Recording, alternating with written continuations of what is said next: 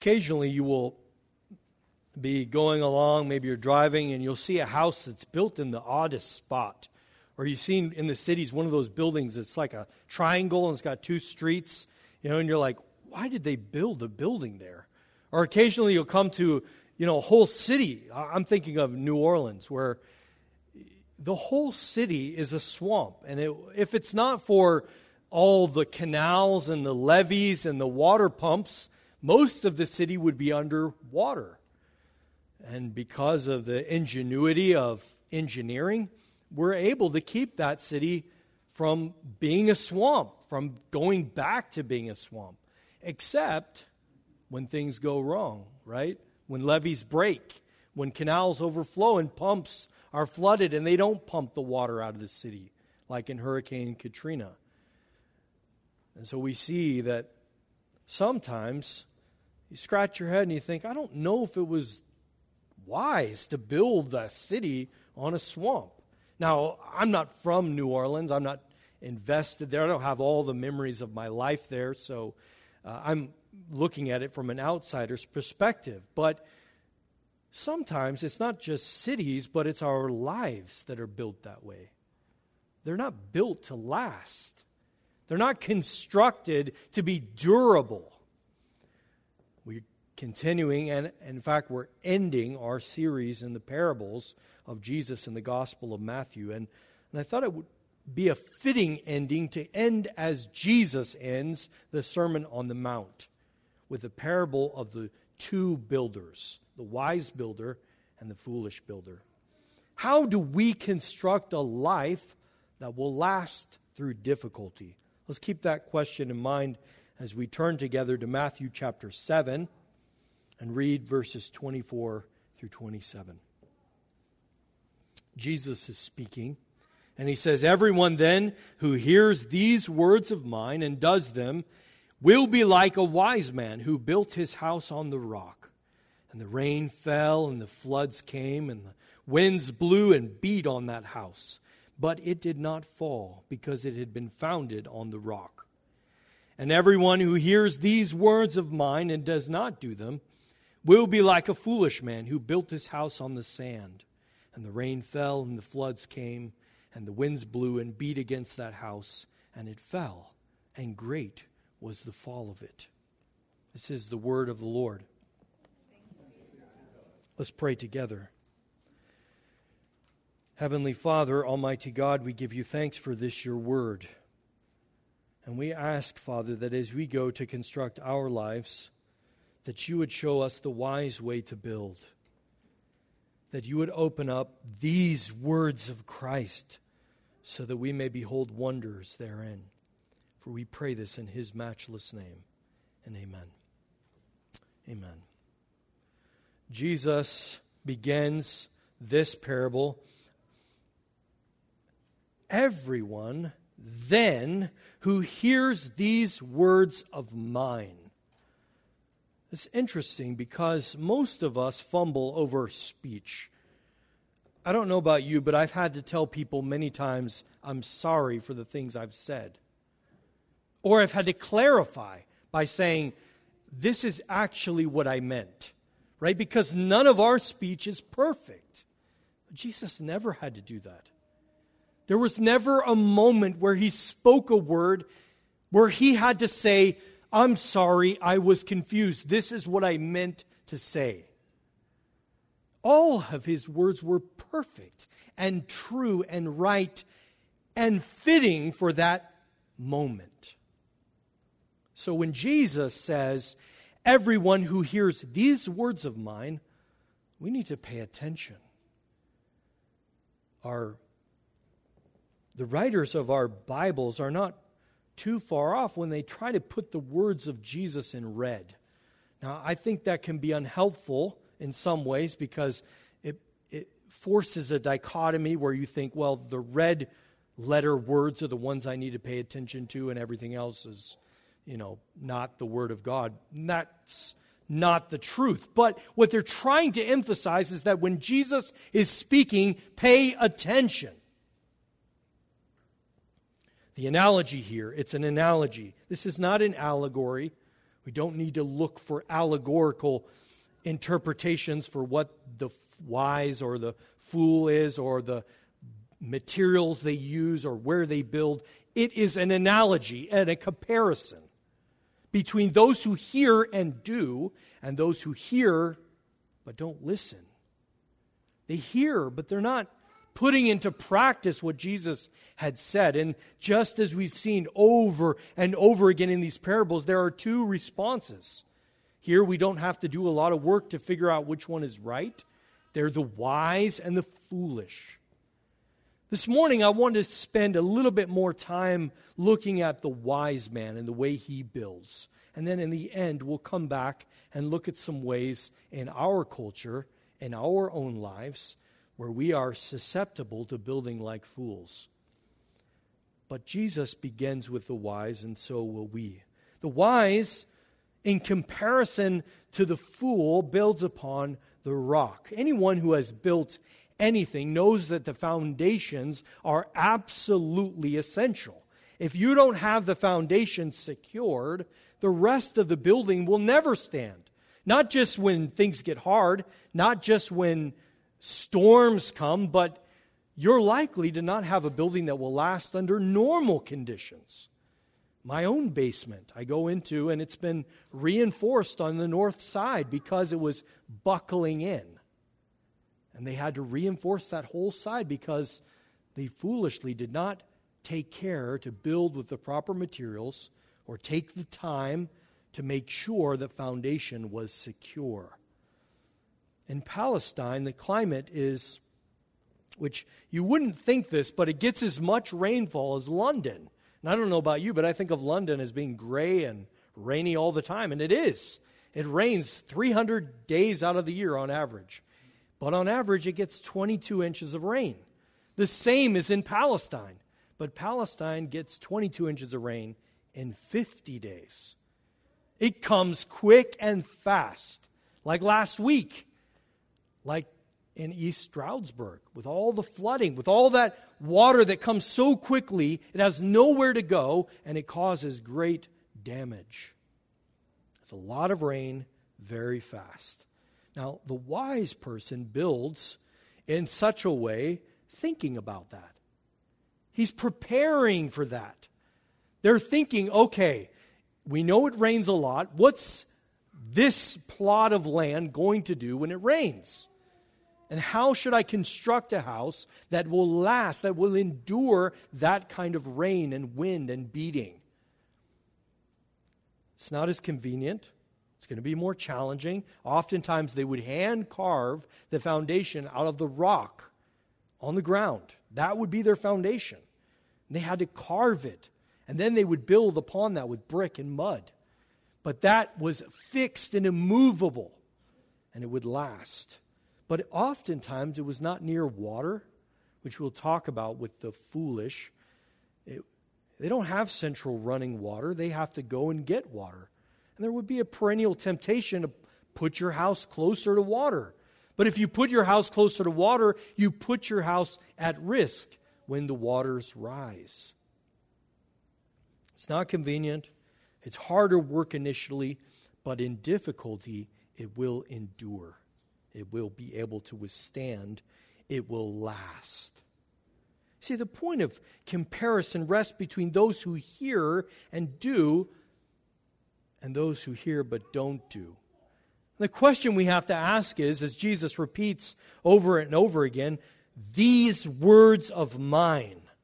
Here's these words of mine. What words of mine is Jesus speaking about? And as I said earlier, he is concluding the Sermon on the Mount. So we have to ask ourselves, what is Jesus speaking about in the Sermon on the Mount? How is that relevant for us building a life that will last? So I want to do two things. I want to give a broad outline of the Sermon on the Mount, and then I just want to look at one instance of his teaching and show how he makes application and how using the teaching of Jesus as the building materials for our lives, we too can construct a life that will last. See, some come to the Sermon on the Mount and they think, like many of you have, Impossible. Impossible. How could anyone ever live up to that kind of standard? Oh, we like the Beatitudes, blessed, blessed, blessed, blessed. We love that. But then it immediately gets into how then should you live? And it's hard.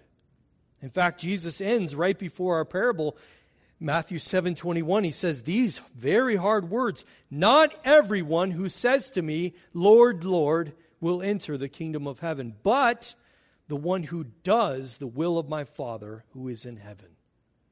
And you read those words and you think it seems to suggest Jesus is teaching a works righteousness.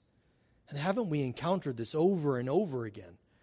And we come across these problems because we struggle so desperately with the relationship between the law and the gospel. How are those two to relate? And we read Paul and he says, we're no longer under the law. And so we read Jesus' statements in the Sermon on the Mount and we think, I don't know what to do with this. Since Luther, we have had this reading of the law that says the law's purpose really is to show you that you can't obey. And so you read and you hear and you see that adultery is not just not committing adultery, but it's not looking at someone with lustful intent. And murder is not just not killing somebody, but not being angry. And we think, how could I ever obey that? And Luther said, you can't. And it's there to drive you to Christ. It's as a tutor so that you see He is perfect and could perfectly keep the law, but you cannot. And part of that is true. It is true. The law is meant to drive us to Christ. But is that it? Is that all that its function is? Sadly, this Lutheran view, this Lutheran interpretation has found its way into Reformed churches. It's wreaking havoc on our doctrine of sanctification. Because the Lutheran says that the doctrine of sanctification is just trust in your justification. Well, if that's the case, then why do I need to change my life now? And so we have churches that are struggling under the weight of homosexual sin with Revoice who are clinging to this doctrine. But they have misapplied the law of God. They have not seen the beauty and glory and the gracious nature of the law. So the key to understanding the Sermon on the Mount is the same key to understand Paul, to understand Moses. It's not different. It's not a different story. Jesus is not speaking a different story that He spoke in Exodus, that He is now in the Sermon on the Mount, or that Paul speaks. We're not to pit these against each other. So I want to look very briefly at the prologue to the Ten Commandments. In Exodus 20, verses 1 through 2. And I want you to listen to the language, because it's very important. And God spoke all these words, saying, I am the Lord your God, who brought you out of the land of Egypt, out of the house of slavery. You shall have no other gods before me. He begins like this. Before he gives them commands, he says, I am the Lord your God. I am Yahweh, your God. He is in covenant relationship with them. He has explained to them what He has done to accomplish that relationship. He brought them out of bondage and slavery in Egypt and set them free. And then He said, you are to have no other gods before me, and the rest of the Ten Commandments. You see, the law doesn't establish the relationship. If the law established the relationship, we would expect God to say something like this. I am the Lord God. If you want to be my people, if you want my protection and blessing, then you must obey me completely. You must do exactly as I command you today, or else you will die. But if you do what I say, then I will be your God and let you have a relationship with me. Is that what He says? No, that's not what He says. He says, you are mine. I have bought you. I have saved you and reconciled you to myself. Now, because that is true, walk in obedience. The law does not establish the relationship. The relationship is already there. And God is merely describing his character, who he is. What kind of God do we have to do with? How are we to walk in relationship with him? Well, we're not to worship other gods. We're not to bow down to them. We're not to take his name in vain. We're to keep the Sabbath because it's holy. We're to honor those who are in authority over us. And on and on and on, he establishes how it is those who are called by his name, who are brought into relationship with them, how they should live. In it, we see the character of God, and we see that he's a God of justice, but a God of mercy and compassion. Amen. Seeing the law in this way helps us because people who view the law as a way to earn the relationship, as a way to earn God's favor, are the pagans. This is Baal worship. This is Islam. This is just paganism. But the Christian religion is a religion of grace. It's a religion of faith. It's not a religion of us having to work to earn that relationship. God makes the relationship. He calls you. You don't call yourself. How does this relate to Jesus' teaching in the Sermon on the Mount? And here the question of audience is very important. If you turn with me to Matthew chapter 5, this is the beginning of the Sermon on the Mount. In verse 1, he says this, "Seeing the crowds, he went up on the mountain, and when he sat down, his disciples came to him. And he opened his mouth and taught them, saying," and then he gives his sermon. What's going on here? Okay, he's got a massive crowd. He's got 12 disciples that he's trying to inculcate the faith in, and he's thinking, I can't do this with this kind of crowd. Time for a leadership retreat. So they take a mountain leadership retreat, and he sets out to them what life in the kingdom of God looks like. Now, is Jesus saying, if you obey this Sermon on the Mount, you can become my disciples? Is that what Jesus is saying? No, that's not what he's saying. He's saying, you are already my disciples. I have called you. You didn't do anything to that. Most of you were minding your own business. But now you have been called and set apart and made my disciples. What does it look like to live as my disciples? The Sermon on the Mount. It's not works righteousness. It's not a way to earn our relationship with Jesus. It's a way to manifest it to the world. And we know this because Jesus says right off in verse 3, "Blessed are the poor in spirit, for theirs is the kingdom of heaven." What he is setting out is what life looks like in the kingdom of God. It's similar to the parables. That's what we've been seeing over and over again. This is what life is like in God's kingdom. And this is how you, called by Christ, are to live within that kingdom. This ensures that we don't turn the commands into something to earn our salvation.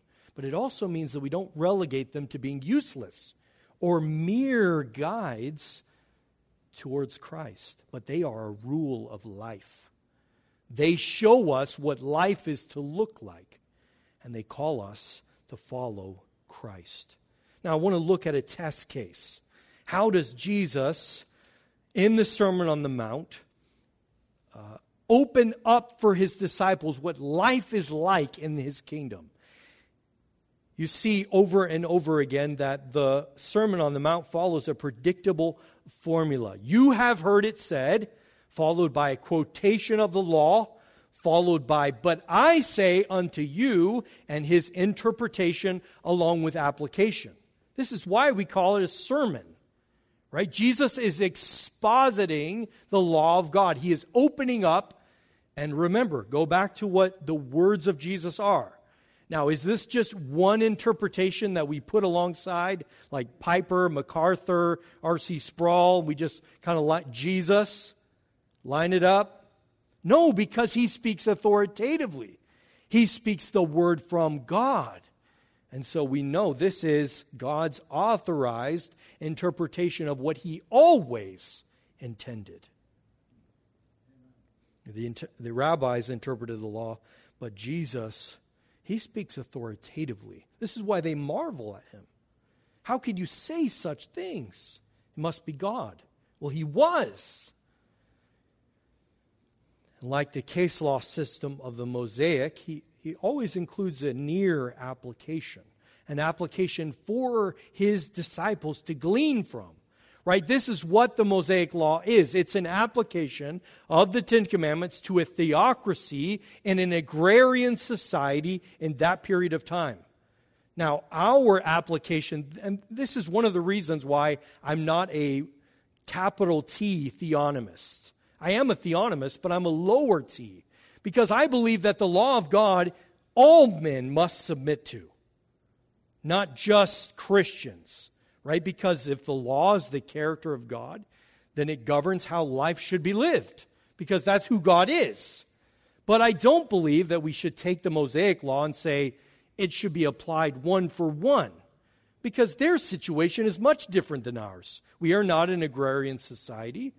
We do not have the kinds of difficulties and challenges of applying the Sixth Commandment, for instance, in preserving life. It's going to look different in our time. Much different. But we do have to do the hard work of taking the law of God and applying it to our lives. And Jesus does that. He gives application to his contemporary situation, what's going on in Jerusalem at the time. And usually he's countering the interpretations of the Pharisees and the Sadducees. You see, were the Pharisees obedient? Didn't they hear the word of God and do it? I mean, they're commended for that. Jesus says in this very sermon, unless your righteousness exceeds that of the Pharisees. They're not obedient. They are, but they're not obedient in all the right ways, are they? Obedient how? And in what way? This is what we talked about a few weeks ago, the floor and the ceiling of ethics. What's the floor? The floor is the Ten Commandments. What's the ceiling? The ceiling is the ideal. That's how we should be living. And I use the example of adultery. Now, if I mistreat my wife, I beat her, I'm terrible to her, I mistreat her, I'm cruel and harsh towards her, but I never commit adultery. Never. Do I love her? Am I really being faithful to what God has called me to do? The floor is not committing adultery. I've kept that. And the Pharisees did as well, right? They said, these are all the laws, and they made their own laws to make sure they never went over them. But did they keep the law from the heart? Did they love God, first of all? And did they actually love their neighbor? Well, the answer to that is no, they didn't. They didn't love God or their neighbor. They kept the law, but only the floor. They never loved God from the heart. It's not just killing, but preserving life. There's much more included in thou shalt not kill than just not killing someone. And that's what Jesus is showing over and over and over again. You have heard it said, but I say to you, you have heard it said, but I call you to something much deeper. I call you to a love that issues from the heart, from the soul that is converted and loves God and issues forth in love towards a neighbor. But if that's not the case, then you are the foolish builder. For the wise builder takes these words of Jesus and puts them into practice. And says, I'm not just going to not commit adultery, but I'm going to love my wife as Christ loved the church. I'm not just going to not murder my neighbor, but I'm going to work for his preservation. And that's hard. That's not easy. The easy way is to build by water, not to worry about a foundation. Just set it up. The easy way is just to do the floor. But the only person that's safe from life's storms is the person who builds upon the work of Jesus Christ. Only a life constructed on the bedrock of Christ and these words of His can last. Which begs the question, what kind of builder are you? What are you constructing your life with? Will it last? There's a humorous section in a movie called Night and Day with Tom Cruise. It's sort of an action romantic comedy, and he's this spy, and he gets entangled in this plot, and he unwittingly involves a young lady in that as well. And so he finds himself responsible to protect her. But he can't really tell her what's going on. So everywhere they're going, they're getting shot at, and she's in danger, and she's getting frustrated because she thinks it's all him. And he comes to this point where he's just going to let her go. He's just saying, fine, it doesn't matter. I tried to protect you. But he becomes very frank with her. And he says, just so you understand, right now, out there on your own, your life expectancy is like here. With me, it's up here. Without me, down here. With me, up here. Without me, with me. Without Jesus, your life expectancy is nothing. You will not survive the storms of this life, let alone the judgment that is to come, if you have not built with Christ. With Him, without Him, with Him. What are you building your life with? As I said, I just want to spend just a moment talking about those who build upon the sand, because I want to give some warning. Jesus is speaking to His disciples. These are people who are called by Him, but one of them forsakes Him. One of them sells Him out. One of them didn't listen. He heard. He was there. He was with Jesus. He communed with Him. But he didn't listen, and he betrayed the Lord. It seems that there is always an easier way. It seems that the path that Jesus calls us to is always the hard one. And our flesh wants the easy way. We want to say, I want a theology of glory. I don't want a theology of the cross. I don't want to have to die. I don't want to have to build a